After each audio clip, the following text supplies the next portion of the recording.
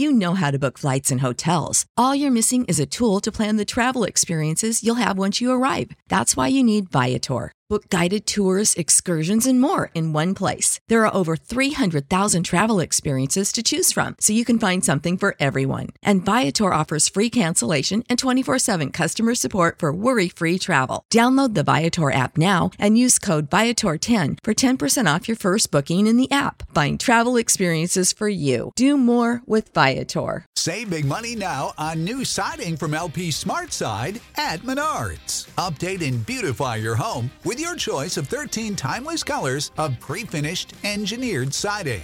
It's durable and includes a Sherwin-Williams factory finish paint warranty that means no painting for years to come. View our entire selection of siding from LP SmartSide today. And don't forget to check out our flyer on Menards.com for all the great deals happening now. Save big money at Menards. Ladies and gentlemen, you are now entering the Second Print Comics Podcast, starring Mark Claire and Remzo Martinez.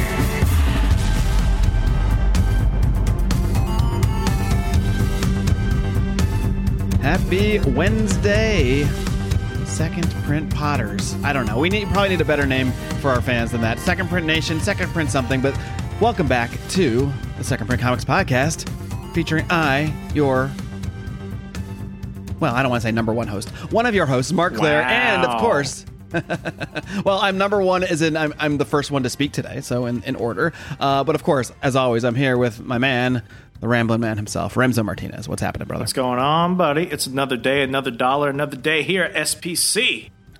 Yeah. It is indeed. And, Remzo, we're going to do today something a little bit different, breaking format a little bit, as we're going to be doing a little bit over, well, I say the summer. It's not really the summer yet, but we're going to kind of fudge it a little bit and say it is and start summer a little early because we're going to do a little summer vacation series where we do a number of shows, kind of breaking from our normal format, partially because we want to and it's fun to mix things up sometimes, but also because you and I have a crazy month or two ahead of us individually, and it's going to be hard for us to get together and do the same preparation we often do for our normal podcast. So we're doing our best to get ahead, get some other shows out for you guys, and experiment, do some interesting things along the way. So I'm excited about it. Are you? Oh yeah, this is a season where everyone is finally leaving their homes after a few years locked inside. Things are opening up. The weather is nice if you're not here in Wisconsin, and we've just got a lot to look forward to. Movies are back. So why not go ahead and celebrate all the things we love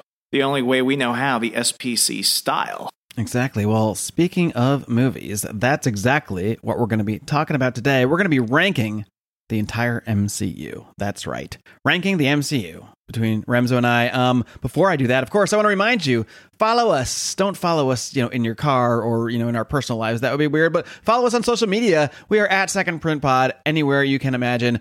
Twitter at Second Print Pod, Instagram at Second Print Pod.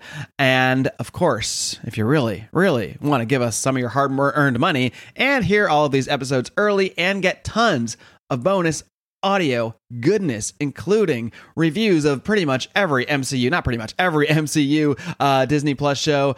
Also the Star Wars shows. I'll be doing recaps with my friend Dan Smots of The System Is Down of the upcoming Obi-Wan series. You get Remzo versus the MCU. You get Remzo rants. You get What Mark Missed. You get bonus potpourri episodes. It's insane, actually, how much bonus content you can get for as little as a measly $5 a month. You can get all of that over on Patreon at patreon.com/Second Print Pod. Remzo, I think that's all I got. Are you ready to dive in? Because we got a lot to talk about. Let's jump into it. All right. Well, as I said, we're going to rank the MCU, and I think the way we're going to do this is we've each got our own lists prepared here, and we'll go back and forth and just sort of, there are 28 total movies. We are, of course, including the non-Disney owned movies that are still in MCU canon. So this will include the Incredible Hulk as well as the Spider-Man movies, even though those are, produced by Sony and Universal, blah, blah, blah. Who cares about the behind the scenes? Do they matter in the MCU? If the answer is yes, they will be on this list. And I have devised a little point system. Basically, the number 28 movie will get 1 point. The number 27 movie will get 2 points, etc., for each of us. At the end, I'm going to try to keep track of this somehow as we go along the way. In the end, we will have a final agreed upon, maybe not agreed upon, but by the numbers agreed upon list of SPC ranking the MCU. Is that enough letters? I think so. SPC ranking the MCU. So, that being said, why don't we just start at the bottom? Started at the bottom, now we're here. I will take the reins here with my number 28. And honestly, this wasn't really hard. This wasn't actually hard for me at all, because I sat through almost 3 hours of this movie, really wanting to like it, really ready to like it, really trying to like it. But the truth is, this bored the shit out of me for 3 hours, and this movie is The Eternals. Remso. I am so glad that we could start the show off by agreeing with each other. I really like a lot of these. Like I wanted to start from the top, like my top 5, then my top 10, then I kind of worked down. But it was easier for me to just kind of figure out, like, in terms of anticipation, do I have fond memories of these movies? Do I enjoy them? Have I watched them more than once? I did not like anything about Eternals. That movie has no redeeming qualities. It's an abortion of a film. It's a crime against humanity. It's by far probably, I won't say it's my least favorite episode we've ever recorded, because when we went into the Eternals comics, we had fun making fun of that. But I had a blast reading that. But the conversation we had as we did a brief review about that film was pure drudgery. We do only for the listeners. So yeah, Eternals, last on the list, last in our hearts. Indeed. And I mean, it's almost hard to believe this movie was made by, produced under the same umbrella as some of these other amazing films. It's just, there's not that much to say. There's so many characters. It's completely disjointed. It doesn't really even feel attached to the rest of the MCU. And the one thing you'd think you might get from it, or you think a couple strapping young males like us might get from it, is, hey, well, at least Salma Hayek's in it, and Angelina Jolie's in it. Don't cover up Salma Hayek. They are wearing, look, whatever. Even they were not enjoyable in this film. Let's just put it that way. So I'm glad we can agree. The Eternals, which between the two of us gets a total of 2 points. So not looking good. I think we can safely say The Eternals is the last ranked movie right now. The only film that could ever give it a run for its money was Morbius, but I'm tempted to say I would watch Morbius again before I watch Eternals, and I hated Morbius. I haven't seen Morbius yet. I'm morbidly, that pun was not intended, morbidly curious to check it out, considering that review of yours. But we will move on now. Why don't we go back and forth here? So I'll let you bring up your number 27. My number 27, if you listen to a recent episode we did where we covered Ant-Man Season 1, the original graphic novel, I gave my thoughts on the Ant-Man film. Ant-Man in comics? Yay! Ant-Man in film? So my number 27 is the last film of Marvel Phase 2. It felt like tiny Iron Man. Paul Rudd just does not capture me like most people. I think I've come to like his character more, but as far as this film is concerned, I remember watching it in 2014, 2015 when it came out with my brother, and the first thing I told him was, I think I found Marvel's first bomb. So, Ant-Man. All right, well, this is where it didn't take long for us to diverge. As we've discussed before, while I don't think Ant-Man is one of the best movies or anything, I don't hate it. I find it enjoyable in a sense on the surface. Paul Rudd entertains me. Who's that guy? Who's his psychic guy? I don't remember his name in real life. Do you remember his name in real life? Oh, Michael Pena. That's one of the things that makes me mad about this film. Michael Pena is a fantastic actor, and you're telling me, in an age of everyone's diversity, everyone's going to be strong and empowered. You take one of the best Latino actors in Hollywood and you make him a Mexican stereotype. He's not even really funny.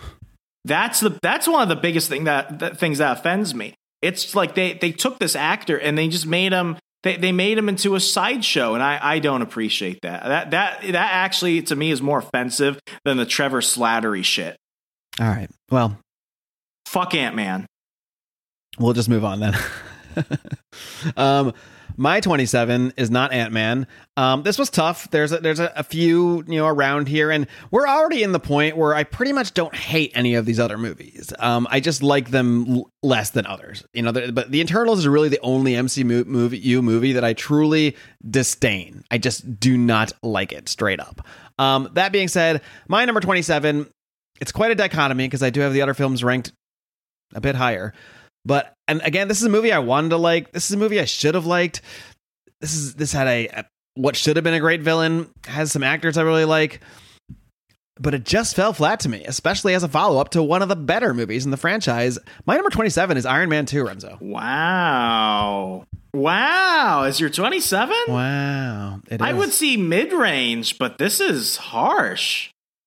Yeah, I mean, I would put Ant-Man mid-range, so, here to we each are. their own. Here we are. I mean, Mickey Rourke is such a great actor, and he was so disappointing in this. Maybe it's a matter of expectations. What's his name? Justin Hammer. I'm blanking on a lot of actors' names. Oh, he played George Bush. Yeah, great actor. I mean, he wasn't bad in this. I mean, the movie just never, ever clicked for me. You even have Scarlett Johansson in it. It just never, ever clicked for me. And it's a movie I've tried to I've rewatched and tried to rewatch and see and reevaluate and see if I could like it more. And I just never could like it more. So yeah, just a measly 2 points for me from Iron Man 2, number 27. Moving along. And again, I don't have disdain for really any of these movies. I don't like it, but it's okay. So moving on to my number 26 now. Again, this is a movie I may have not always given a fair shake. And I do like some of the elements of the movie. I like what they try to do with the movie, but I'm stretching myself on this one. My number 26, again, which is in stark contrast to another one of the films that we'll talk about later with the same character. My number 26 is Thor: The Dark World. We were close. I don't want to tell you where I put that yet, but I mean, Thor: The Dark World, as I was putting this list together, like you, I don't hate any of these movies except Eternals. But what really helped me kind of fly through a few of them was the number of films I've only seen once. I've only seen Thor: The Dark World once. I saw it in theaters, a movie theater in Tuscaloosa, Alabama. And I saw it with my friends. And, this is right at the beginning of phase 2. We walked out and we were all just kind of like, it was an MCU film. Okay. I think over the years, The Dark World has become more justified, especially as they've fleshed out Thor and everything. But in and of itself, it's not a good movie. It's a movie you have to watch to understand a lot of things, but it's not a movie you watch for pure enjoyment. And the fact is, I mean, everyone loves Thor now because of Thor Ragnarok and because of what they did with him in Infinity War and Endgame. And this character really became something. I mean, one of the best parts of the MCU. But early on, he was kind of just a generic thunder god, not all that deeply interesting. Hemsworth didn't think he was going to get called back after Avengers 2. Really? After Age of Ultron? Yeah, because they filmed it back to back. That he actually thought that because of the reviews from fans and everything for The Dark World and everything, that they were just gonna let Thor play in the background and stuff, and his whole story was done. That's how badly this movie did. Interesting. Well, that being said, what is your number 26? My number 26 is Captain Marvel. Okay. It's just I want to give it some credit because it's actually one of the more original origin stories for a Marvel hero post Iron Man. I want to credit that. I like the 90s time setting. I like how they kind of fit it in. I like seeing Samuel L. Jackson as a young Nick Fury. There are things about that movie where it's they actually did some of the things I had wanted them to do. It didn't just feel like a retread of Iron Man. However, it felt unnecessary. Captain Marvel, Carol Danvers, I don't think fits into the MCU, especially with how they made her Captain Marvel. The film, especially coming after Infinity War and how they were hyping her up for Endgame, I feel like the expectations of the movie and the character were more so than what it actually was delivered to be. Even if they had delivered on those promises, I don't think it would have made me like this movie anymore. It's just a so-so superhero movie. I like seeing it in IMAX, but that's about it. All right, well, I'll give some more of my Captain Marvel thoughts when we get to that on my list. But we will now move on to my number 25. It's a follow-up to my last pick. Look, it's not bad, it's not terrible, but I think one of my biggest factors in this is rewatchability. The more I could see myself rewatching these movies, the higher it will be ranked, and the least I can see myself wanting to rewatch these movies is the lower they were ranked. At the end of the day, that's pretty much my standard. And again, I said it about The Dark World, and this is a better movie than The Dark World. That's why it's higher, but it just falls kind of flat for me every time I attempt to watch it. And that is the original Thor, which is okay, but it just kind of falls flat for me. And I just didn't find the character terribly compelling in his early MCU stages. That's fair. That's fair. I mean, it was MCU phase 1, I think, I've grown more nostalgic over it, and I think that's why. And as we'll see, like that Phase 1 really kind of links up a bit higher in my list. But yeah, I mean, Thor, just as more movies come by, especially like, you know, with the fact that Ragnarok is really what made Thor like likable.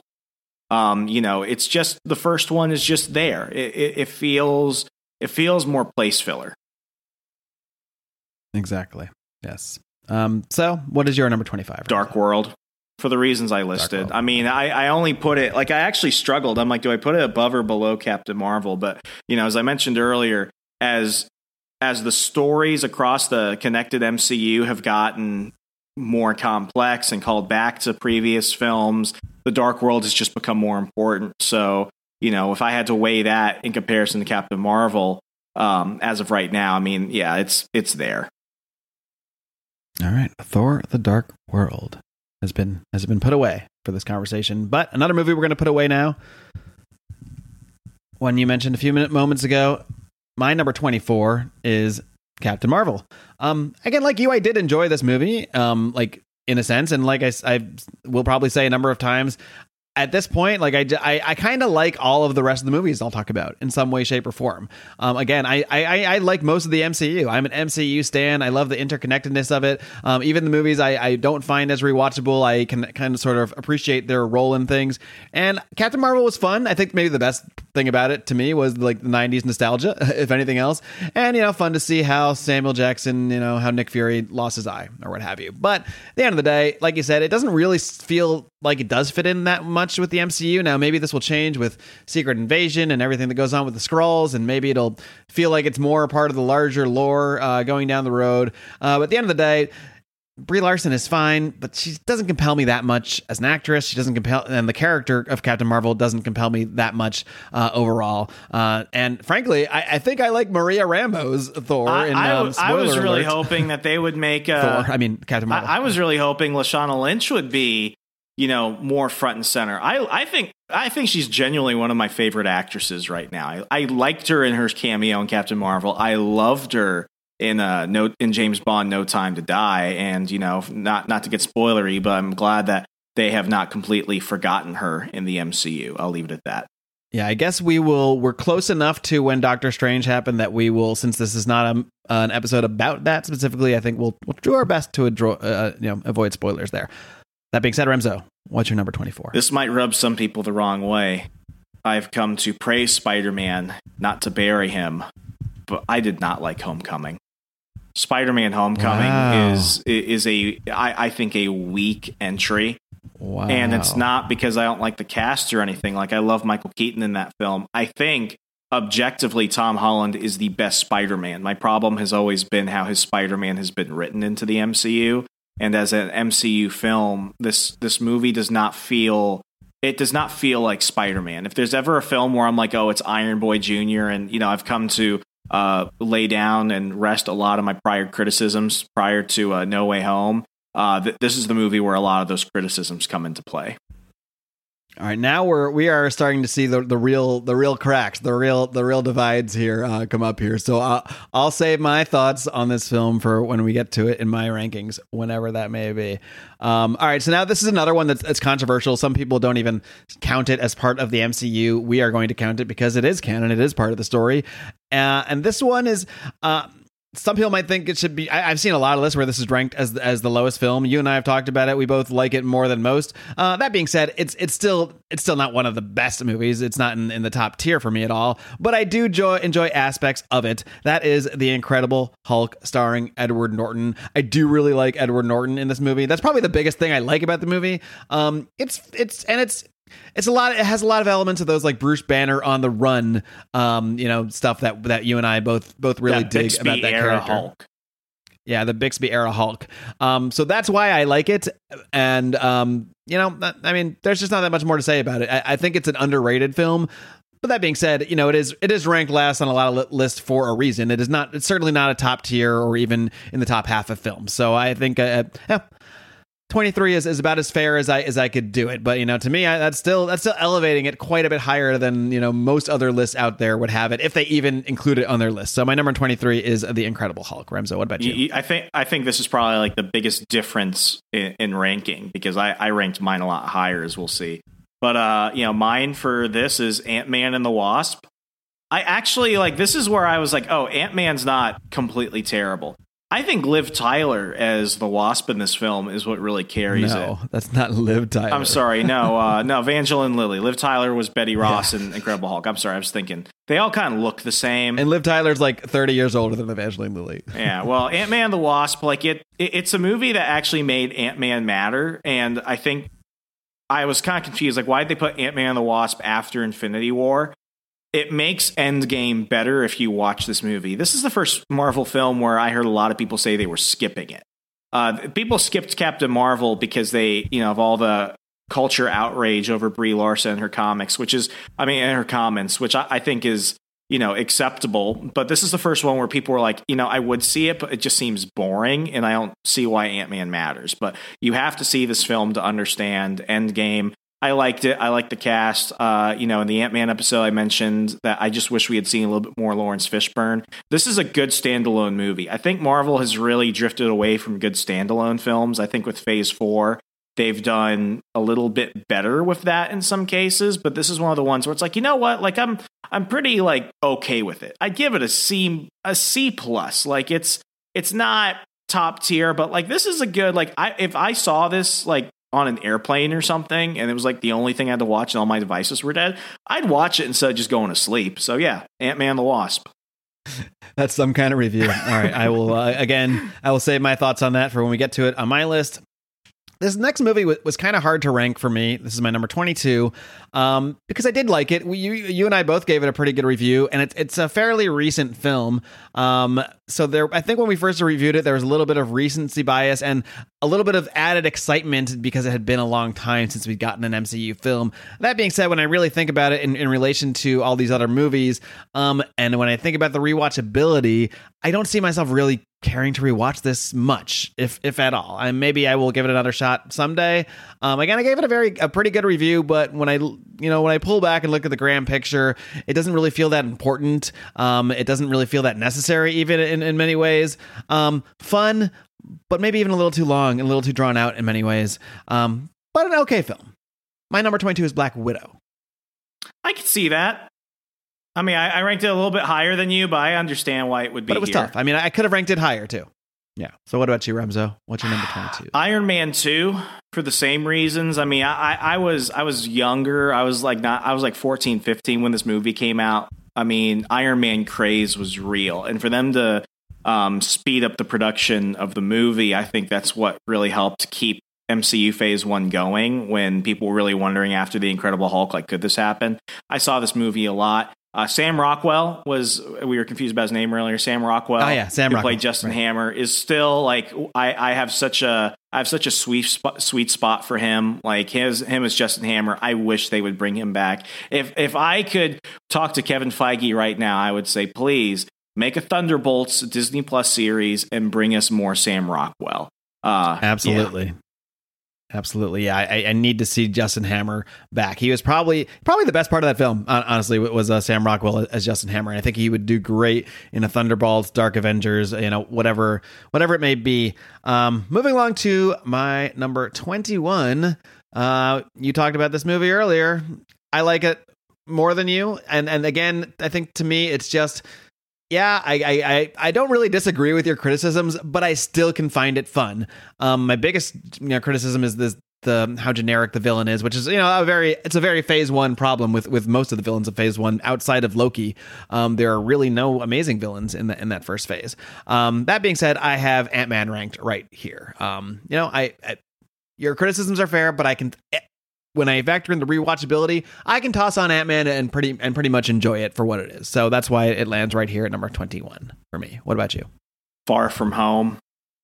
I think Jake Gyllenhaal as Mysterio is great casting. I think the only mistake by using him as Mysterio is I always liked the idea of Jake Gyllenhaal playing an adult Spider-Man. When they were going to bring in Spider-Man when they got the deal set up with Sony after they canceled the Amazing Spider-Man series after Amazing Spider-Man 2. I was really hoping that maybe we get something more in the vein of the Sam Raimi, Tobey Maguire Spider-Man. Jake Gyllenhaal is around the same age as Maguire, so I thought, you know what, like he was looked at 20 years ago. Then they looked at him again for Amazing Spider-Man before Avi Arad was like, no, put him back in high school. Seeing him in some form is really cool. Seeing him as Mysterio, I think he's definitely a cooler villain. But like this movie, it's Iron Man Jr. again. Like, why'd you have to make a Spider-Man movie all about Iron Man? Like Robert Downey Jr. doesn't even have a speaking role in that movie. And it still feels like he overshadows Peter all the time. I can't. He's dead, and he still feels bigger than Peter. Yeah, he got a credit in the film. I can't. Like I tried watching this movie a second time about a year ago, and I was just like, I can't do it. Like, and that's how I felt after watching Homecoming. Like, I tried watching on Blu-ray, and I was like, I can't finish this movie. Yeah, well, we're not far off here at this point because I have Spider-Man: Far From Home as my number 20. I don't. This is my least favorite Spider-Man film, so I have this. I have Homecoming. Spoiler alert! Obviously ranked higher than this one, but it's just. It fell flat for me at the end of the day. Like you said, I think the things you pointed out are things I did enjoy about it. I did really enjoy Jake Gyllenhaal as Mysterio. I like that they sort of introduced the multiverse without really introducing the multiverse. It was kind of a multiversal swerve there. And I think my favorite part of the movie was the end credits scene when we see them that Nick Fury was a Skrull the whole time, and then see him up on the space station, because that really interested me. That was like oh, where are we going with this? We got Sword, we got Nick Fury working with Skrulls. I mean, this is weird stuff. So I love that. But yeah, I mean, it was fun. I always dig Tom Holland and Zendaya. I really think they're great in the roles. I think this whole Spider-Man universe is very well cast. So I can watch it again like an Ant-Man. I can put it on and it's fine. It doesn't upset me. It doesn't bore me. That's why it's ranked where it is. I think really all these bottom films, though, like I could watch almost all of them with the exception of Eternals. I can't imagine even just ever putting that on. I could watch almost all of them and get some level of enjoyment out of it. The more we go down our list, the more I hate Eternals. It feels like Guantanamo Bay torture. It becomes more obvious, I think, the more we look at these, because even the movies I quote unquote don't like here, like I'll watch Iron Man 2 7 times in a row before I put Eternals on it again. So it really is a very stark contrast. But yeah, No Way Home is my number 20. What's yours? Thor. I mean, Far From Home. Far From Home. Thor. I understand why people might not think that Thor is their favorite, and I've got my criticisms of Thor. And by the way, I talked about how I would change these films if I could have my magic Kevin Feige powers. You can go ahead and listen to me cover all of Phase 1. I'm currently covering Phase 2 for Remzo versus the MCU. So if you want my full thoughts on how I would change these movies, go check us out on Patreon. But Thor is just like a guilty nostalgia pick. Like, I don't know why I liked it as much, but I remember going to the Dollar Theater a few months after it left like all the main theaters. It was like in this old like little raggedy college theater near our house, and my brother and I would go see it and get like $3 popcorn on like this mangy projector. Like we watched it a few times that summer, and it was just like it's a fun pick. I like I think Kenneth Branagh has really been given a raw deal in terms of his contribution to Thor mythology and everything. Like, I like Taika Waititi, Patty Jenkins shit the bed, but I think Kenneth Branagh really tried to make Thor original and cool and try and make it feel more like a real drastic tonal shift compared to the prior MCU flicks. So I'm a defender of Thor. So yeah. All right. Fair enough. Moving on to my number 19. Now, this is another controversial one. It's one that gets shit on quite a bit. And I think you and I both like it a lot more than most people. But, that being said, it still only got it up this high because there are still things I don't love about it. And that is Iron Man 3, which we both agree is a Christmas film. Some would call it Tony Stark 1, maybe, because there's barely Iron Man in this movie. It's mostly Tony Stark. But I did really enjoy Robert Downey Jr. in this. Didn't really. I think the thing that bothers me the most about it is the dumb ending with Gwyneth Paltrow becoming she became an extremist soldier. Yeah, an extremist, and then it's just dropped. Like, did they ever mention why she's not an extremist anymore? Nope. No, not at all. Why did he go back to making suits after he blew them all up and got surgery? Yeah, I mean, we're not going to get too much into what do you? Man, I'm blanking on a lot of things today. The hero's journey. What do you call the opposite? The victim's journey. The victim's journey. This very much felt like there were elements of that, and like I don't want to get into the whole thing, but it really felt like we were demasculating Tony Stark in this one and having him be saved by Gwyneth Paltrow, not through Gwyneth Paltrow doing anything necessarily heroic, but by her through no really fault of her own getting these extremist powers and out of nowhere. So I just thought that was just a very dumb ending. But besides the ending, and besides the fact that the ending never even ended up mattering, it's a fairly enjoyable film that gets more shit than I think it deserves. And I even enjoy the Trevor Slattery thing and the whole twist with the Mandarin. I actually really liked that aspect of the movie. I think Guy Pearce, if they had cast anybody else as Aldrich Killian, he was great. If they had cast anyone other than Guy Pearce, I would have probably said he was a horrible villain. I think Guy Pearce being cast in that role is what saved a lot of my criticisms about the acting and stuff in this film. I'm a sucker for Guy Pearce. Fair enough. So, what is your number 19? Ironically, it's Iron Man 3. Oh, we are in sync on this one. All right. It is, I mean, same deal. I mean, I really was upset with that movie because that's when they announced that would be the last solo Iron Man film. I think if you're going to send off a character in his own franchise, and this is what I'm seeing is kind of my problems, my criticisms of current MCU, you've sacrificed some of the standalone magic for just having filler stories, and this felt like a filler story, but I call it a Christmas movie. I feel like it's a Christmas movie. I watch it back and forth between Home Alone and Shazam and Christmas Vacation. Yeah, I mean, for some weird reason, there are just moments of this film where it's like, you know what?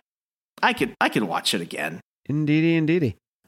All right, what's your number 18, Remzo? I don't dislike this movie. I don't think it's a bad movie, but I will be disappointed because it's not better than what I feel is the better Doctor Strange origin, which is its animated predecessor, Doctor Strange.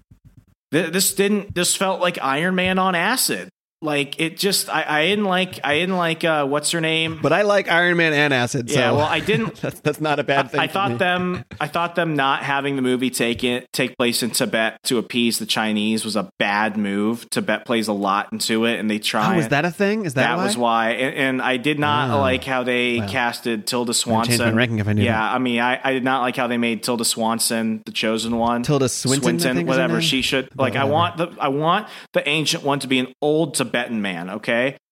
And I like Mads Mikkelsen is a great actor. He's probably my favorite James Bond villain when he played Le Chiffre in Casino Royale. Him as Caecilius in the cult of Dormammu in this film, it was weak. It was not what I anticipated. This is the first film where I'm like, this should have been outright horror. This should have felt more like what they did with Multiverse of Madness. I think the only thing saving it is the fact that Benedict Cumberbatch just is a very convincing Doctor Strange, but as a solo origin flick, it was weak. I did not like it. My father loves Doctor Strange. He never watched the animated Doctor Strange film, so he loved it. But me, I think having seen what the true might of a horror supernatural Doctor Strange should have been, this felt very Disney PC'd. All right, well, I'm going to save my thoughts for whenever that happens to appear on my list. Next up for me, this is a movie that gets shit on a lot as well, but I've watched it actually a couple times. I also was going through the whole MCU with my wife to find the one she didn't watch, and that's why I'd watched it fairly recently. And I always end up kind of enjoying it. Like, even though there's certainly a lot of elements of it that aren't the great, don't make it one of the best films, but I enjoy it well enough. And that is Avengers: Age of Ultron. I have that ranked a little bit higher than you. I agree. Age of Ultron feels like I'm watching a Saturday morning cartoon. That's how I describe it. Yeah, and I like Saturday morning cartoons. Yeah, so. But I mean, and it does have, obviously, introduces the Scarlet Witch. It has elements of it that, and there's a little more prominence of Hawkeye. It has all the characters I like doing things together. We see a lot more of Vision, this is when we get the origin of Vision. So there's a lot of things that happen in this movie that do end up being really important to the grand scheme of the MCU. So that's why I have it here. That being said, the least good Avengers movie, I think for sure. Yeah. My number 17 now is one that you mentioned a little bit ago, and I really surprisingly, and now we're in the zone now already where I pretty much really like all the movies that I'm going to talk about next. I mean, this is where it became really hard to rank things. Just as it was really hard to rank my bottom, other than the Eternals, I could probably interchange. Like my bottom 5 or 6 are probably all interchangeable. And in some ways, the rest of my list, I'm not going to call the rest of it interchangeable. I think my top 5 is pretty much solid, but a lot of it I could shift around and not feel that strongly about. So this is where things do get pretty difficult for me, because I think that the films get really good here. That being said, this is probably right on the bottom tier before I get into the movies that I really love. But that being said, I really enjoyed this movie far more than I thought I would. And that is Ant-Man and the Wasp, which I think is much better than the first one. Like I said, Evangeline Lilly really works really well. She has great chemistry with Paul Rudd. I enjoyed really everything about the quantum realm, getting more into that stuff, into the whole backstory with Hank Pym and Janet Van Dyne. I just really, really thought this is a fun movie. It's a fun movie that is action-packed. It really never slows down, never gets boring at all. And hey, as I've said, I'm a sucker for Paul Rudd. He makes me laugh. I like him. Ant-Man and the Wasp is my number 17. What about you? My number 17 is Black Widow. All right. This was a movie that a lot of people were panning, but what was funny was it came out a few months before James Bond's No Time to Die. No Time to Die felt like it wanted to be a superhero movie, while Black Widow was trying to be more of a spy film. I mean, I would say that in some ways, if you're just like, I want like an espionage thriller, Black Widow is way better than No Time to Die was. So I thought the synchronicity of those two films coming out was good. But I mean, the question of the age is, could Scarlett Johansson handle her own movie? Yes and no. Yes, and the fact that I really enjoyed it. I think she really carried the character through the film. But I also think the supporting cast of Tiffany Pugh, who plays Yelena, was really good. I thought really diving in more into the Red Room and everything. A lot of people were very upset with the Taskmaster twist.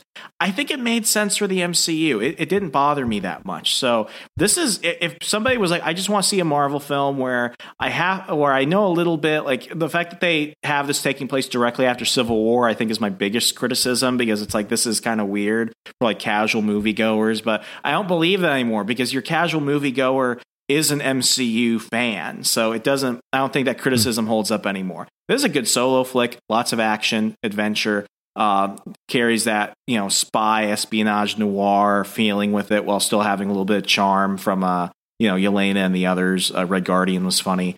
So yeah, Black Widow. All right. Black Widow. There it is. We've put that one to bed as well. I'm also formulating the overall rankings as I go here, so hopefully I can do my math well enough and I'll be able to list that all at the end of this one. That being said, we're kind of getting into we are pretty much, we're beyond the first half, actually. Are we? Yeah, we are. Or no, we're almost at the first half. But anyway, next up, this is okay. Like it's the first time the whole gang came together. Falls a little flat for me with, well, let me just name it first. It's Avengers. It's the original Avengers, the Joss Whedon Avengers. I assumed this at least would have been in your top 10. Well, you assumed incorrectly. Wow. I don't hate it. But when I compare it to the rest of the movies that I'm gonna list, and look, this, like I said, this is where things do get hard for me. Like I could switch a lot of this around and not feel that stressed about it. But it's a good film. It's entertaining. It's fun to see the team come together. There's some good battle scenes, a lot of drama, a lot of action. At the end of the day, though, it feels like a setup movie still. Loki is a good villain, but that whole final battle and everything, like it just never feels. It never feels as dramatic or as heavy as even Ultron. Even the threat from Ultron actually felt, even though I ranked that movie lower, felt higher than the threat of, or more interesting to me anyway, than the threat of Loki and this whole Chitauri invasion or what have you. That being said, entertaining movie, good, very good. So that's why it just lands pretty much almost in the middle here at my number 16. That is Avengers. So Remzo, what is yours? It's another Avengers film, but it is Avengers Infinity War. This is, it's just wow. Wowie. It's good, but I have nothing super strong to say about it. Like it's a necessary viewing. I can't watch this without immediately having to go watch Endgame. And I don't know if that makes Infinity War better or if it says less about Infinity War. But I mean, Infinity War, I think the only real thing that propels that story is Thanos' quest, which I think is amazing. To have an Avengers movie that is almost 90% of just the villain, that hasn't really been tried before. And I think Josh Brolin, for being a CGI, purple monster with a ballsack chin, carrying a film like that, when we really, we had seen pieces of him throughout other Marvel films, but to really see him show us who Thanos is, I thought that was phenomenal. But I mean, it's just, I probably would have ranked this higher any other given day. I'm very up in the air about this film. Our friend Caleb Franz says that this is probably one of his favorite Avengers films. I'm like, it's a solid, it's up there, it's above Age of Ultron, but I mean, we've only got a couple pickings. It's just about how you want to shuffle. You don't have it above Age of Ultron. Well, no, and there's a reason for that. There's a reason for that. I'm talking generically, but yeah, Infinity War. It's good. It's there. It's there. All right. Well, there are a number of films that we are very, very different on, and it's going to be really interesting to see how big those gaps are. Next up, and again, I think now we're in the point where I pretty much love every movie I'm going to mention next. We really are in the zone where every movie I mention now, I'm like, I mean, these are all great movies. I actually think so. And this is where things got so difficult for me, because I think any movie I mentioned for the rest of the time, I at one point thought of as a top 10 or maybe even a top 5 movie, but there's just so many good movies now. I mean, they've done such a good job with this franchise, and that becomes really more apparent the more and more I try. Yes, it's a curse of abundance. It really is phenomenal what they've done with this. Even with a few duds in there and a few not that great but still decent movies. I mean, there are some just excellent films here, and the rest of this list I could all easily justify being in my top 10, even my top 5. Even my number 15, 14, 13, I could justify having them at 5 or 6, all of them. So this is where things really do get difficult for me. And this is a really fun movie. I really love the movie. But no, it has some problems. This is Guardians of the Galaxy Volume 2. Again, I love the whole cast. I love the music. I love the James Gunn. I love everything about this film. I think the only thing that fell flat a little bit for me was the villain, was Ego, the Living Planet. It just, something about it just didn't quite connect for me. And with Eternals and the way they portrayed the Celestials in there, that I'm not sure how that actually fits with how he's a Celestial. Maybe they'll explain that further some time down the road. I'm guessing they probably won't. They'll probably just let it all go. Yeah, so I mean, but this is a minor criticism because I really do enjoy the movie, and as I said, everything from now on is a really difficult ranking for me. So begrudgingly, I feel bad even having it this low because I really like it, and it's very rewatchable. But nonetheless, number 15 is Guardians of the Galaxy Volume 2 for me. Well, maybe this will be a surprise, maybe this won't because of what I just mentioned for my previous number. But for this one, it's Avengers: Age of Ultron. The weakest of the Avengers flicks, but as why didn't you rank it the lowest? Because it's still. This is pure nostalgia for me. This is me as a young kid with all my Avengers action figures, playing with them on Christmas Day when I was 9 or 10. This movie is just. This is the culmination. Wait, you were 9 or 10 when this came out? No. I'm talking prior to MCU. This is one of those films where it's this is the culmination of everything you knew it would be if you could get a crossover movie like this. And for me to see all these characters fighting with one of my favorite villains and going to all these places, it was, it was just one of those moments where it's you know what? It might not be great, but I'm so glad it exists. I'm happy this movie is here. And, it's a good standalone film, despite the fact that it sets up some things and some other stuff. It's just fun. And I think sometimes you just got to look at the fun it brings you. And that's why this ranked above so many others, because it's just a fun movie. All right. Well, I will always be befuddled at you at ranking Age of Ultron higher than Infinity War, but we'll get to this later. I mean, they were back to back. I mean, it's really I would say now, coin flip me any day of the week, and it's probably I would rank it lower than Infinity War. But when I did this, I just have to think what have I seen more? I've seen Age of Ultron far too many times. All right. Well, fair enough. Next one. This is probably going to be controversial because when this came out, and even upon rewatch, I enjoy it every time. I think it's really well done. I think the lead actor is fantastic. And I don't really see that many flaws in it, which is why it's weird that it's only ranked halfway down my list. But it's due to the abundance of enjoyable films. And while I like this movie a lot, it's just, if I'm going to choose what to watch when, this is going to rank lower than a lot of the other films that we're going to talk about later, through really no fault of its own, through just the curse of abundance, as you say. But my number 14, I can't believe it's this low, but it is Black Panther. For the ones who work hard to ensure their crew can always go the extra mile, and the ones who get in early so everyone can go home on time, there's Grainger, offering professional-grade supplies backed by product experts so you can quickly and easily find what you need. Plus, you can count on access to a committed team ready to go the extra mile for you. Call, click Grainger.com, or just stop by. Grainger, for the ones who get it done.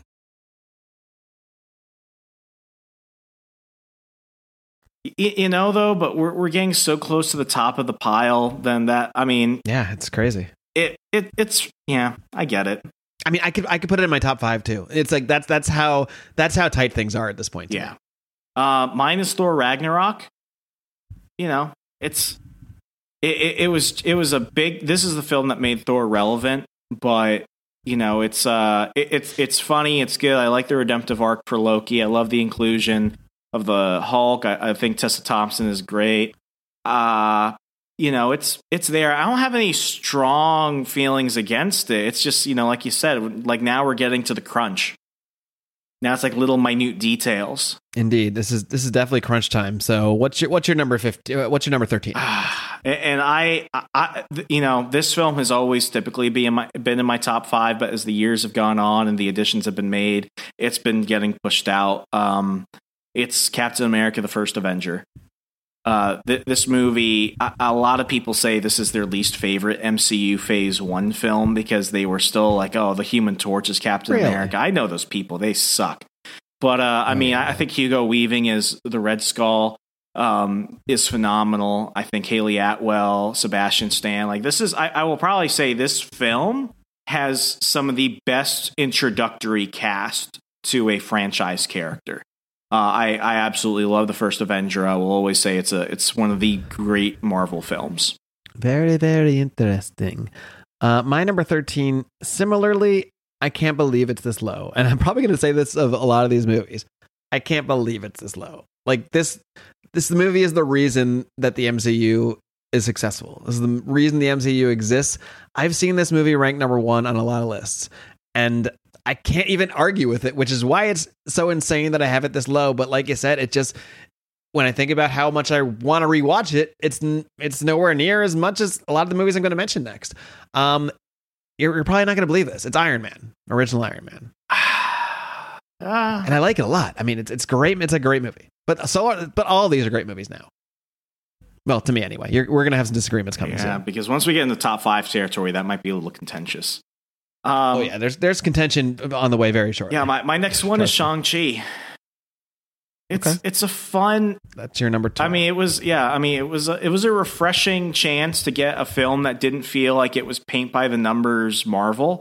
I think the cast was great, especially how they really reintegrated the Mandarin and didn't just make him, you know, like how they would have done it with you know, Trevor Slattery's inclusion in Iron Man 3. I think that finally makes that film better, but at the same time, you know, it's a heartwarming film. If you love Bruce Lee, it's got a little bit of those Bruce Lee-isms. It's fun. It felt refreshing, especially getting to go see it in theaters after a year of no movies. Well, Remzo, while there is contention on the way, I assure you of that, there is no contention with our number 12s because Shang-Chi is also my number 12.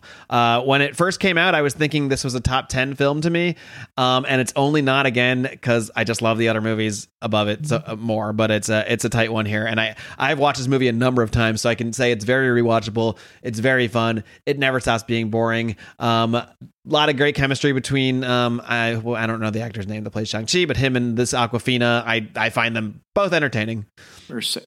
Sam Liu. I feel bad. I don't know his name. I'm not trying to be condescending. It's Lui. I just don't know. Liu. I don't know. Liu. Whatever. Yeah. But yeah, he's a great actor. I'm so glad he's Shang-Chi. I couldn't imagine anyone else being Shang-Chi. Yeah, he's great in this film. I also love the Trevor Slattery redemption arc, redemption of that character. That really surprised me. Did not see that coming at all. And then it's very fun. I mean, I love dragons. I love interdimensional things. It has so many different. I love kung fu movies. Like, this has so many different elements of things that I like kind of merge into one film that it's just an absolute blast of a movie, and maybe one of the best origin movies of the MCU. Oh, yeah. And I'm already questioning some of my rankings at this point. I just switched a couple, to be honest. yeah. I mean, I could justify a lot of different movies in a lot of different places at this point, but we're settling here on Shang-Chi at 12. So let's enjoy the synergy on that one. Next up, this will definitely be contentious. I know that because I already know where you ranked it. This is Spider-Man: Homecoming for me. I really like this movie. I've seen it a number of times. Tom Holland, I think his debut is great. I love they didn't do an origin. I love he just kind of mentions, I was bit by a spider, because we've seen the origin so much on the big screen in the years prior to that. And but I think Tom Holland plays the best. I don't know if he's the best Spider-Man. He's the best Peter Parker to me. He's the one I can most believe is in high school, and the one that I can most believe is just figuring all this stuff out. I guess maybe one of the complaints is that there's that Iron Man Jr. aspect to an extent, but it is there in this movie for sure. But I really love the interplay, and I think the one thing that put this movie much higher for me than it might have been otherwise is Michael Keaton as the Vulture. Michael Keaton is fucking awesome in this movie. He's one of my favorite actors, so I'm a little bit biased here. Probably my top 5 actors. I've never thought about ranking my actors, but he's definitely way up there. One of my favorite actors. He delivers on screen pretty much every time I see him. Absolutely love Michael Keaton, and he took a villain that is just a lame ass Marvel villain, like this so fucking dumb villain, like truly one of the dumbest villains I think that exists in Spider-Man's rogues gallery. He made him cool. He made him cool and interesting and badass, and that is really an impressive feat to me. So that is why Spider-Man: Homecoming ranks as my number 11. Well, my number 11 used to be in my top 10, but it slowly got edged out. My number 11 is The Incredible Hulk. For all the reasons we mentioned earlier, I think what makes me really admire this film is that it being a runner-up to the first Iron Man film, and they came out within like a year of each other. That was really harsh. This was the first test of whether or not they can have a good solo film, establish those Easter eggs to show a connected universe, and then, what I think really brings it together is that final scene in which you see Robert Downey Jr. walk in to meet Thunderbolt Ross. I think a lot of people are unfair about this film because they don't like, Emil Blonsky, who I think that version of the Abomination. There's a reason they brought him back. They brought him back in Shang-Chi for that cameo. We're gonna see more of him. He's already going to. Tim Roth is already reprising the role of the Abomination in the She-Hulk Disney Plus show because people do understand, like, this is the best. I will say this is the best on-screen version of Hulk there is. I like Ruffalo, but if what makes it unfair is that we never really got a Mark Ruffalo Hulk movie. I think if they had given him that would have been a real test. But I think we are going to. I think they are doing going to do a World War Hulk movie. Maybe through She-Hulk or someone else, but I don't think we'll ever get something as direct as The Incredible Hulk. I love this film. It's a passion film. I love it. Yeah, I actually won't really argue with you, even though I had it a lot lower. Like, I do have a place in my heart for this movie, and I think I don't want to rewatch it as much as the other movies I mentioned above it, and that's pretty much what I'm going by. But I do like it, so I really won't push back too hard, even though we're pretty far apart on the rankings there. What's your number 10? Black Panther. This movie is cool. I've been throwing in a lot of James Bond references through the others because of the tones and the actors and stuff like that. But this feels like James Bond and Batman had a baby. It's just so freaking good. Michael B. Jordan as Killmonger just freaking kills it. My only criticism of it, and it's not even really a criticism, I wish we saw more Andy Serkis as Claw. But I mean, Chadwick Boseman, this is his. I had always wanted to see Chadwick Boseman as Black Panther. This is one of the first times where it's like I felt like a fan casting. I helped influence it by constantly saying Chadwick Boseman should be Black Panther. That and Benedict Cumberbatch as Doctor Strange. Those two, I was always like, those two need to be in. And this felt like they're really listening to the fans. And I mean, they just delivered a film which was just so freaking cool. Like, this is a movie where it's just like, damn, like this guy has it together. It was a fun movie. One of my favorite MCU movie experiences. I mean, they got the character, which makes the fact that they're going to do Black Panther 2 without him only more offensive. They are pissing on the grave of Chadwick Boseman, and for that, they should be ashamed. And I hope everyone who's working on that movie goes to hell. Wow. Well, you're not mad they're doing it without him. You're mad that they're not recasting him. Yeah. You know what? CGI ghost him. It'll be weird, but like I could get over that. But the fact that you're just gonna take such great ground which was laid for you, and you're just gonna take a massive dump on it, it's wrong. It's so wrong. Well, I will reserve judgment to see how they handle it, but I can't see it going well. But I could be wrong. We'll see. My number 10 here. I won't really, you already mentioned it, and I pretty much agree with your review. I just had it a little bit higher. That is Captain America, the First Avenger. This is one that I used to rank lower. I used to find it, I don't know. I used to not just be as into it, but it's just aged like a fine wine to me. Like the more I watch it, and I think the more I've seen the development of Steve Rogers as the character through his arc of the MCU, culminating in an Endgame, and how he ends up getting to spend his life with Peggy Carter. And there's so many callbacks. You know, I could do this all day. That keeps coming back in so many different ways, and it really just laid the groundwork for all of the MCU. It is the one that takes place before all the other movies, and every time I watch it, I like it more, which really says a lot about it. If we did this 2 years ago, it probably would have been maybe even towards the bottom half of my list, but it just keeps getting higher and higher the more I watch it. It would be interesting to look back on this list in like 5 years or something and see how much our opinions change. We'll have to when time, they add like 20 other Marvel movies. Yeah, oh my god, that's we're not even including the like Disney Plus shows. Yeah.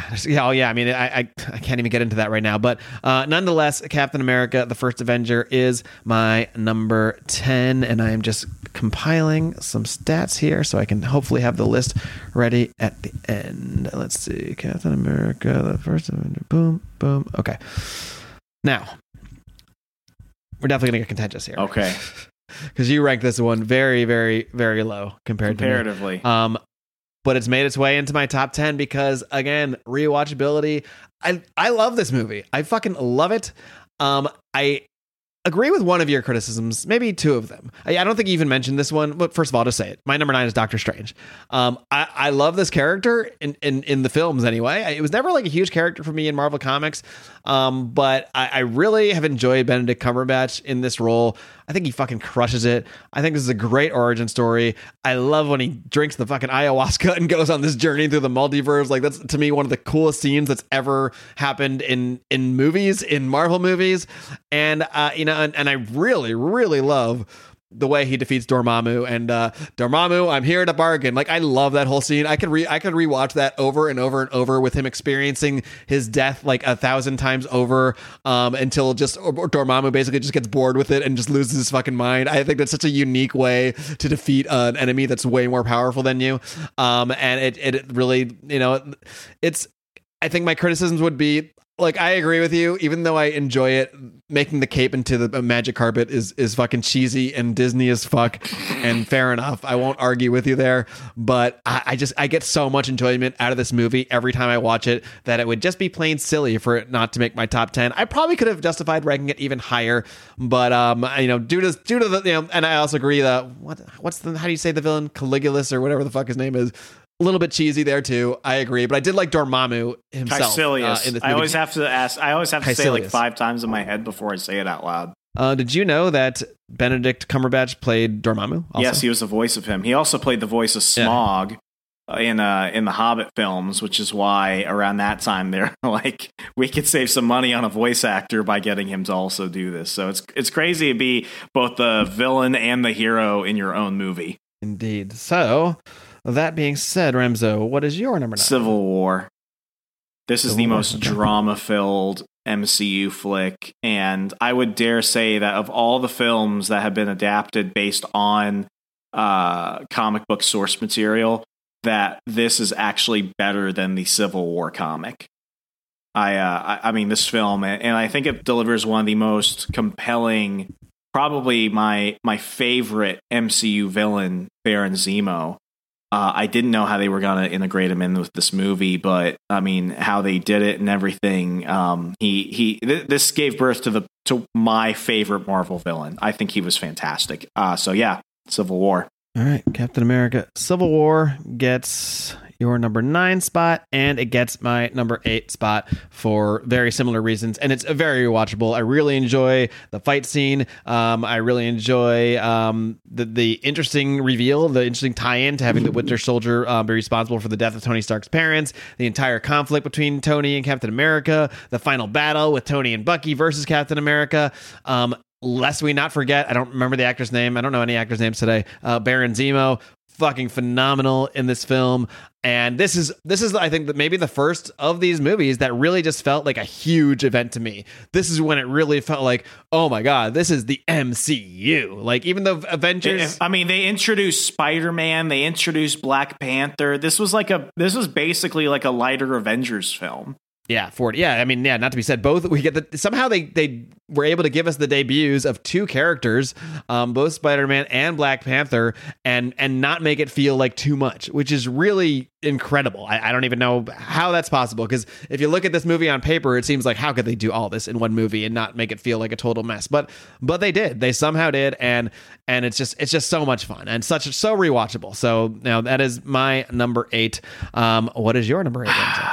As much as I called him Iron Boy Jr., as much as I said he was just not, hitting home runs for me, how could I not have No Way Home ranked higher than most of these Marvel films? No Way Home is finally when I looked at Tom Holland and said, kids, you are freaking Spider-Man.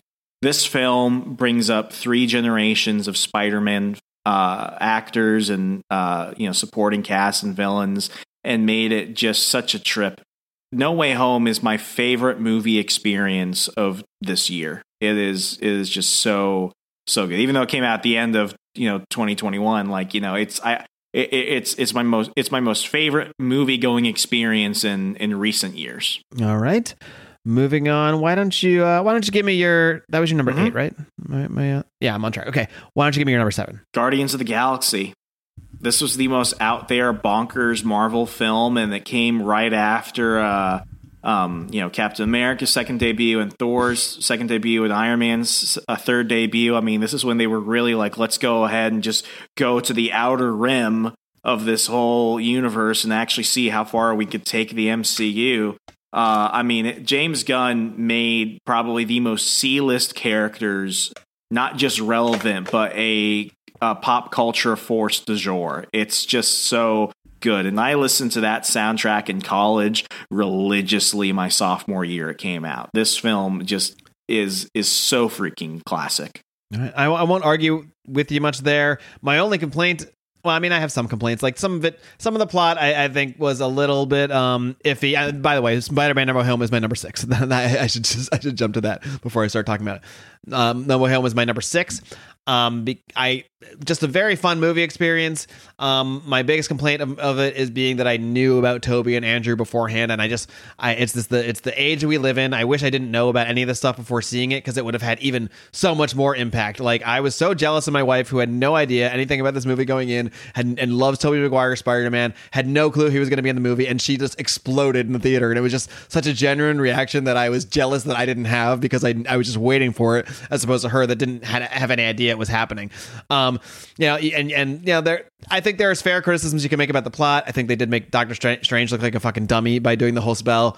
But whatever. This movie's so fucking fun. It is such a blast. And this is, some of these movies up here are kind of critically panned. Like, a lot of the nerdy critics give this movie shit for reasons whatever that I can't necessarily say are incorrect when you break down the plot and the script, but I just don't care, because it's so fucking fun. And so help me, since I can't remember actors' names today. My God, Green Goblin. Oh, Willem Dafoe.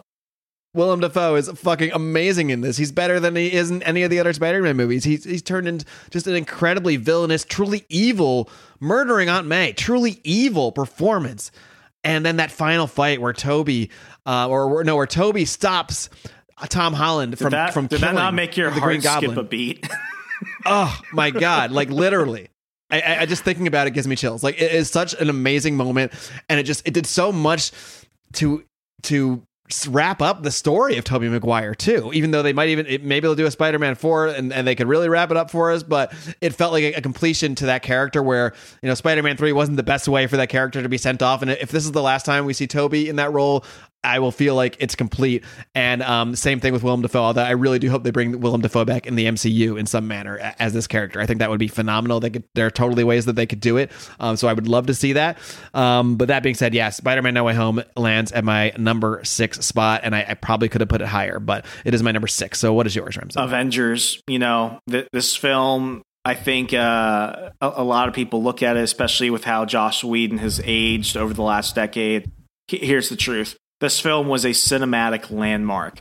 Never had any movie like this ever been done before. And the fact that they were able to pull it off in the way they did, by giving all the characters basically equal screen time while also advancing their own individual subplots, by making Loki into not just a actual like terrifying villain, but also just really expanding on him as a character. This is where I really felt like I saw Tom Hiddleston be Loki. I felt like he was just kind of not phoning it in, but like I feel like we didn't get enough of the villainy in the first Thor, but this is where they really made Loki matter. And, it also put shawarma on the culinary map. So, of course, I've got to have Avengers close to my top 5. But number 6, compared to especially some of the ones I'll list after that, I think it, for me, at least, if you look at my list, it makes sense. I think I'm consistent. All right. Well, shawarma has always been on my map, so and you're a youngin. But if this movie served the purpose to introduce you to shawarma, then I'm very happy for that because shawarma's fucking awesome. Awesome. All right, we are now in the. I'll hand it to you first. Why don't you go? We are now into the top 5. So let's hear it, Remzo. What do we got? I want to say we're in the end game now, but that's false marketing. My number 5 is the original Iron Man film. Nothing happens without it. Robert Downey Jr. just gives the performance of his career. Even watching it now, for a film that came out in 2008, so much has changed. It feels a little bit dated, but my God, who doesn't want to be Robert Downey Jr. as Tony Stark? This was a role that a lot of people were like, can he do it? Will he do it? He owned it, and he birthed the franchise. Because there are just some things that maybe we're a bit spoiled on. Usually I would have always said that by default, Iron Man should be everyone's favorite because everything follows the Iron Man, Jon Favreau plot sequence. But, Iron Man just owns it. So that's my number 5. All right. I can't really argue with it. That's how crazy it is, even though I was, later I had it at 13, but I don't really counter anything you say. That's how tight, this top half is. And my number 5, Guardians of the Galaxy. James Gunn's awesome. This movie's fucking awesome. This at one point might have been my favorite movie, but these things get pushed down. And it's just nonstop fun. Amazing soundtrack, amazing acting. I could watch this movie every single day and probably never get bored of it. Guardians of the Galaxy is my number 5. We now go into my number 4. This is where things get very interesting. And I'm going to talk about this without spoiling it, just in case people haven't seen it yet. But there could be recency bias, so I think looking back at this in a few years will be interesting. But my God, I fucking love this movie so goddamn much, and it might even need to be higher. I kept it this low due to trying to factor in my recency bias. I love Doctor Strange in the Multiverse of Madness. Loved. And it's interesting because this might become one of the most controversial Marvel movies. This is a 75 on Rotten Tomatoes, which is lower than Captain Marvel. This is a contentious movie. People either love it or hate it. Those haters can go suck a dick. This movie rocks. Those haters can suck a fucking dick because this movie's awesome.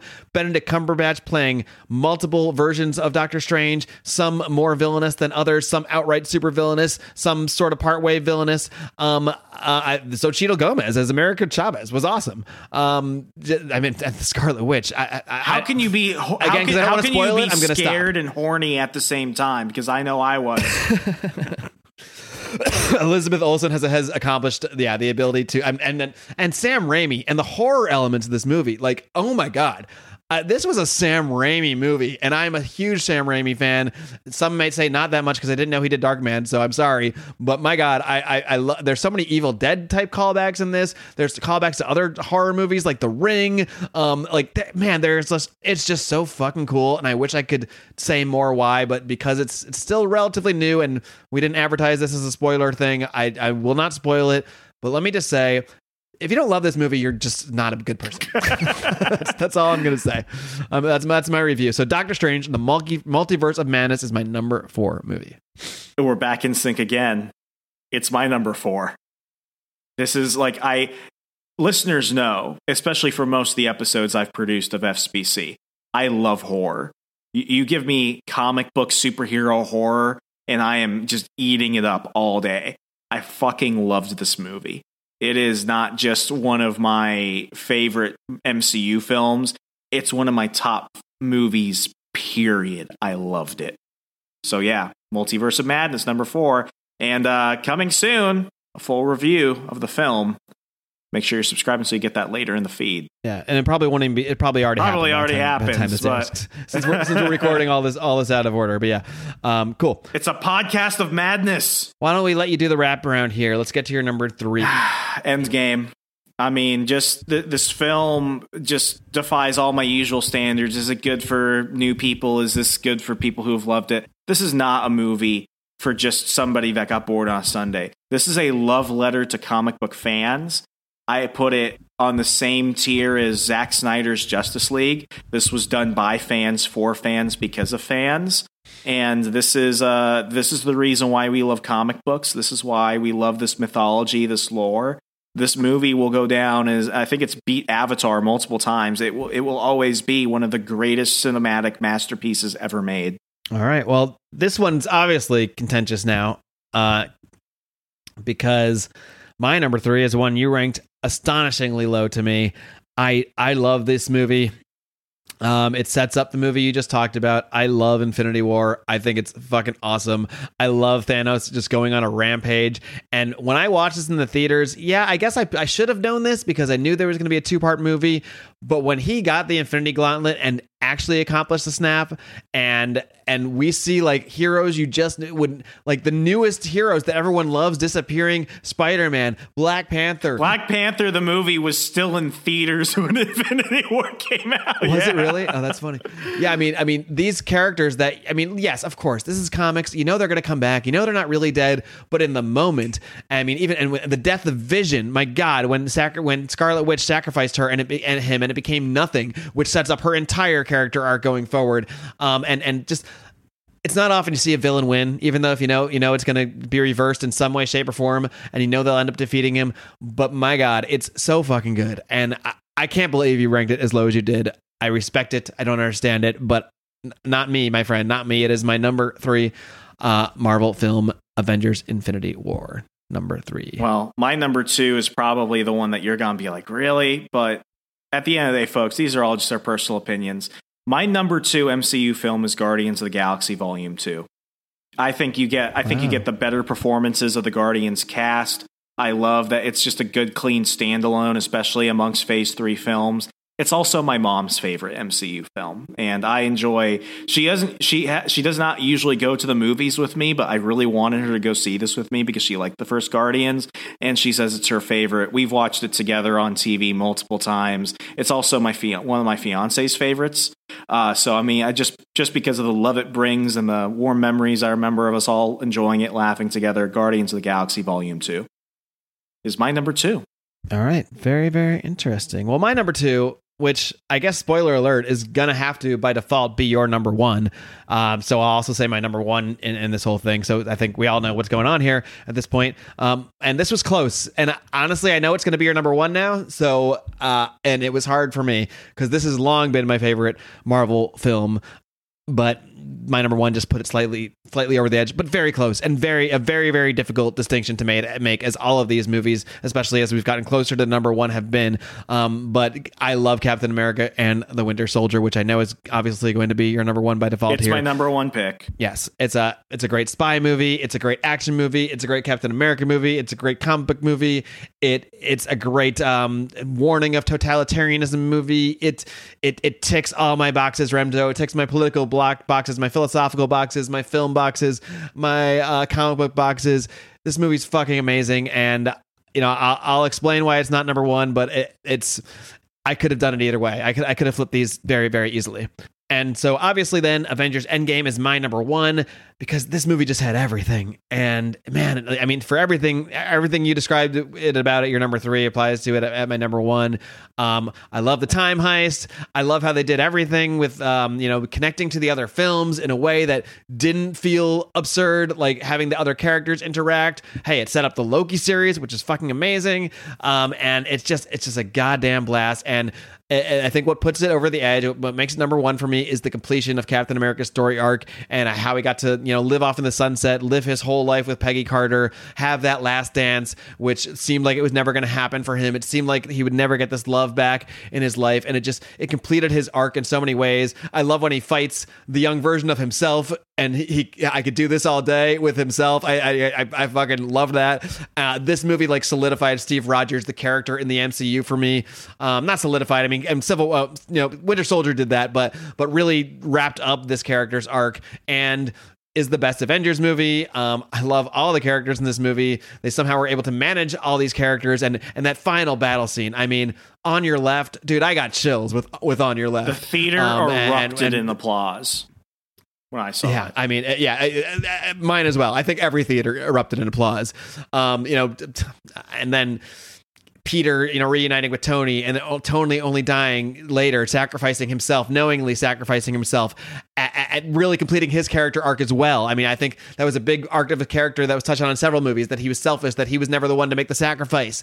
And then he does make the sacrifice to save the world and save everybody. And it was just such a moment. I don't know if I've had a theater experience with this many, this many cheers, this many standing up. I mean, the whole theater applauded when this movie when this movie ended. So if that doesn't land something at number one, I don't know what does.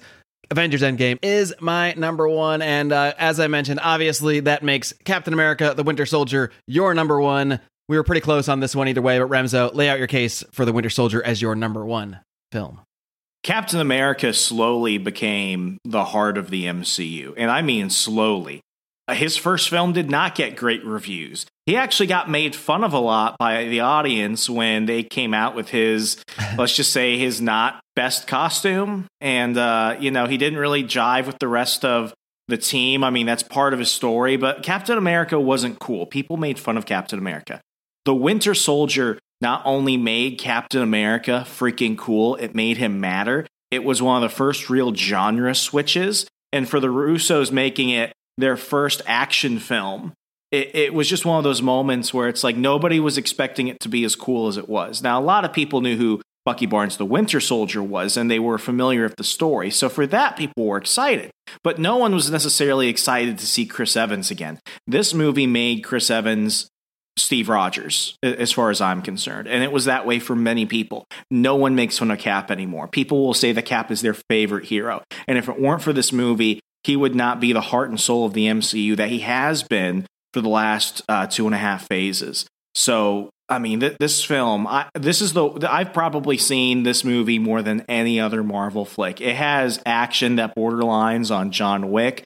I love that Robert Redford was cast in a role that kind of reminds you of, the 3 Days of the Condor, that 1970s espionage thriller flick he did. I love those early Cold War type films. Everything about this movie is just great, from the score to the special effects. I'm a big Frank Grillo fan.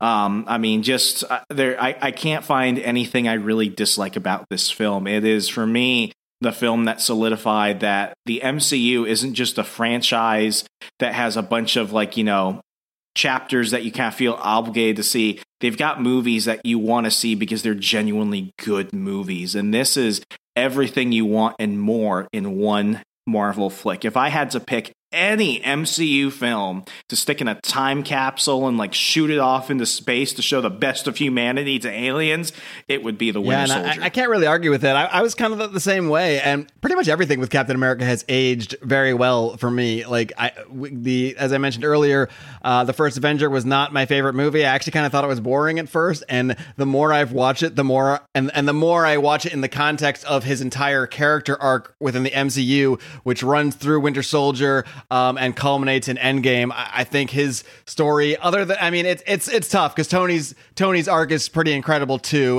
with his final sacrifice in Endgame. But I gotta say, I think I like Captain America's arc the best of anybody in the MCU because it starts in fucking World War II. I mean, it doesn't get much better than that, and it ends with him finally getting that last dance and living his life with Peggy Carter, and that is kind of why Endgame just finished a little bit ahead for me, but it was so close. Like I said, I could put either of those movies at number one, and to me, these are both 5-star films. These are both the cream of the crop, and I really won't argue anything you said about Winter Soldier. It's a fantastic movie, and I could have. These are 1 and 1A really for me.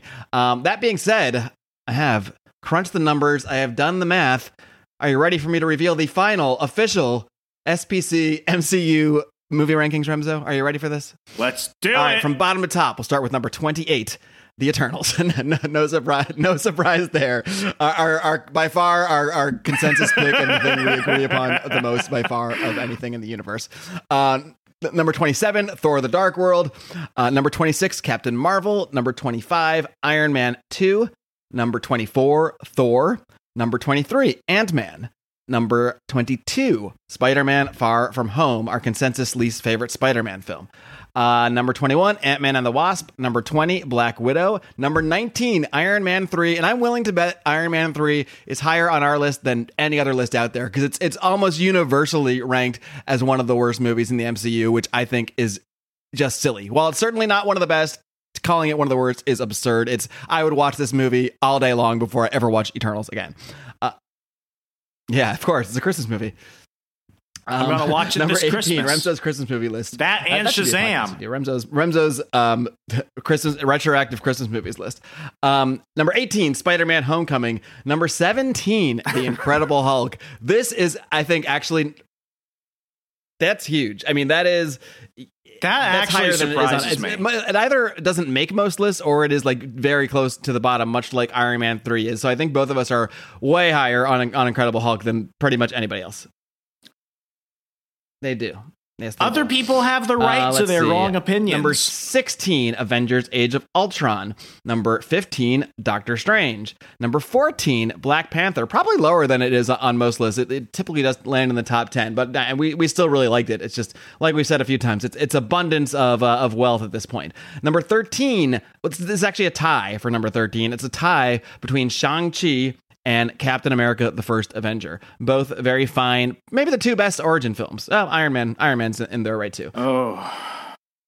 If you had to pick right now, if you had to watch one of those movies, probably Shang-Chi, to be honest, because Shang-Chi, it's just fun. You know, it's like I don't have to think about it. There's no lulls. I mean, it's just so much fun, and that is and it never slows down. So I think I would watch Shang-Chi, but it's close. I feel like I really have to be in the mood to watch First Avenger, where Shang-Chi I could like turn it on in the background and enjoy it. Yes, exactly. Because you got to really kind of pay attention to the First Avenger. It's more story driven than action driven.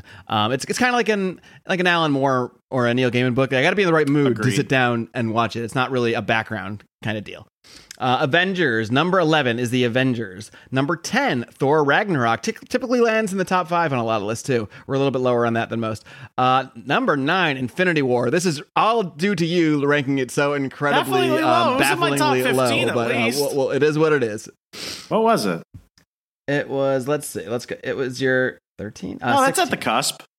I stand by that. I think that's probably our biggest disagreement is our biggest disagreements are Infinity War, Doctor Strange. I'm way higher on Doctor Strange, and Spider-Man: Homecoming. I'm much higher on Spider-Man: Homecoming. Let's see. Number 8 is Iron Man, original Iron Man. Number 7 is Avengers: Civil War. Oh, Captain America, basically Avengers Light. Yeah, it is basically Avengers. Everyone was there. Yeah, they just needed a Captain America movie, so they're like, yeah. Yeah, I mean it's truly it's the other Avengers movie. I don't know why it's a Captain America movie, but you know, I guess it is you know, it's through his story arc. But let's be honest, this is an Avengers movie. This is really the real Avengers 3. Let's see, number 6, Guardians of the Galaxy Volume 2. Now we're in the golden circle, the top 5. Number 5, Spider-Man: No Way Home. Honestly, all these movies I could watch like anytime and be totally happy with them. Yeah. Spider-Man: No Way Home. Number 4, Guardians of the Galaxy Volume 1. Number 3. This might even get higher for me as time goes on. I mean, I've only seen it once still, so I who knows? But I loved it so much. Again, Doctor Strange in the Multiverse of Madness, which is funny that it's our number 3 because we both ranked it at number 4, but it became our number 3 just due to the math. Funny how that works.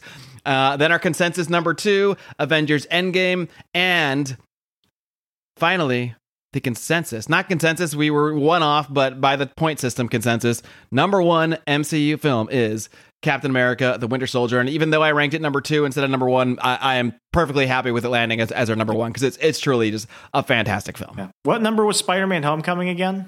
Pretty low, 18. That's all because of you. That's all because I had it pretty high. Yeah, but I'm very satisfied that Winter Soldier made it to number 1. I agree. No argument. I'm happy with the number 1, and I'm happy with the number 28. I mean that's a pretty good place to land. I don't understand anybody that could say this is better than Incredible Hulk or Iron Man 3. That's just fucking absurd. That's just plain goddamn. I mean, I would say that Eternals is the least MCU film, which is baffling because you have all these like, you know, overpaid critics on like Rotten Tomatoes saying this is, you know, Multiverse of Madness is, you know, the most non-Marvel film. I'm like, but Eternals, like, it didn't feel that way. Like, it was wrong. It was directorially wrong. The screenplay was wrong. You don't fucking cover up Selma Hayek. Like, it's just and Angelina Jolie. My God. Yeah, I mean, it feels like they hated it feels like they hated the MCU. That's how I felt about Eternals. I felt like they hated the MCU. Well, I'm pretty sure Chloe Zhao said she like doesn't even like watch MCU movies and doesn't know anything about the Eternals, and yeah, I think that all shows.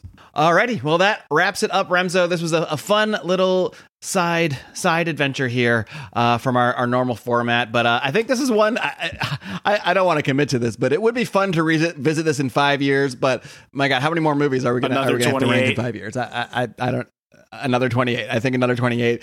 And don't even get me started on the Disney Plus shows. I mean, that's going to have to be its own other thing. I will see. Wherever we place Agents of S.H.I.E.L.D. will piss off half the audience. I've never watched 1 second of that show. That will have already pissed off half the audience. Really? Are there Agents of S.H.I.E.L.D. fans? Oh my gosh. The Agents of S.H.I.E.L.D. fan community is... You want to talk about toxic fandom? The Agents of S.H.I.E.L.D. community. I don't get it. And Sam Jackson's not even in this movie, right? In the show, right? No, well, he's in 2 episodes. He's in a 2-episode deal. That would be the only appeal I could imagine. If Sam Jackson was in it regularly, I probably would have watched it. My brother Ryan loves this show at like a fanatic level I don't understand. After season 1, I was like, I'm out. I still have to watch. I never saw Punisher. I've only seen his Daredevil season 2. I never actually watched the Punisher, so I'm going to watch that before I get to say. Let's put it this way: Punisher season 1 was a drudge, and I didn't even bother watching season 2.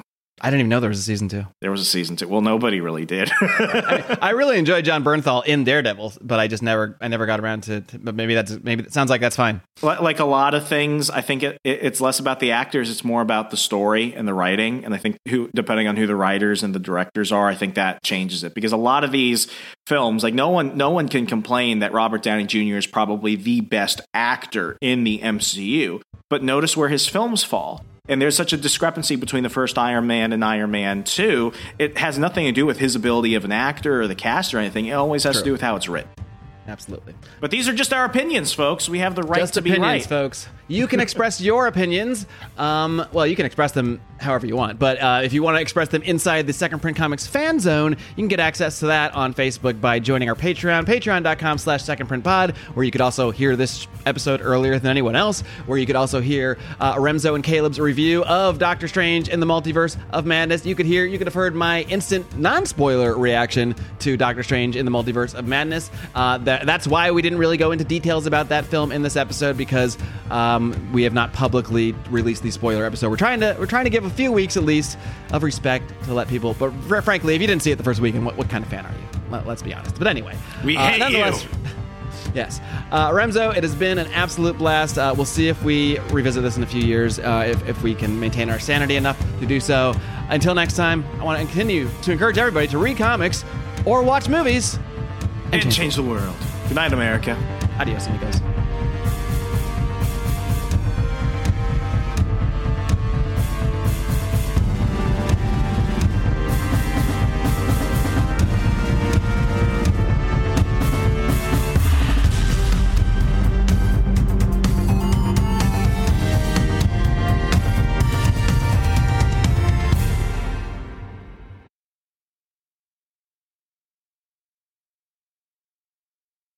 Save big on brunch for mom, all in the Kroger app. Get 16-ounce packs of flavorful Angus 90% lean ground sirloin for $4.99 each with a digital coupon. Then buy 2, get 2 free on 12 packs of delicious Coca-Cola, Pepsi, or 7-Up, all with your card. Shop these deals at your local Kroger, less than 5 miles away. Or tap the screen now to download the Kroger app to save big today. Kroger, fresh for everyone. Prices and product availability subject to change. Restrictions apply. See site for details.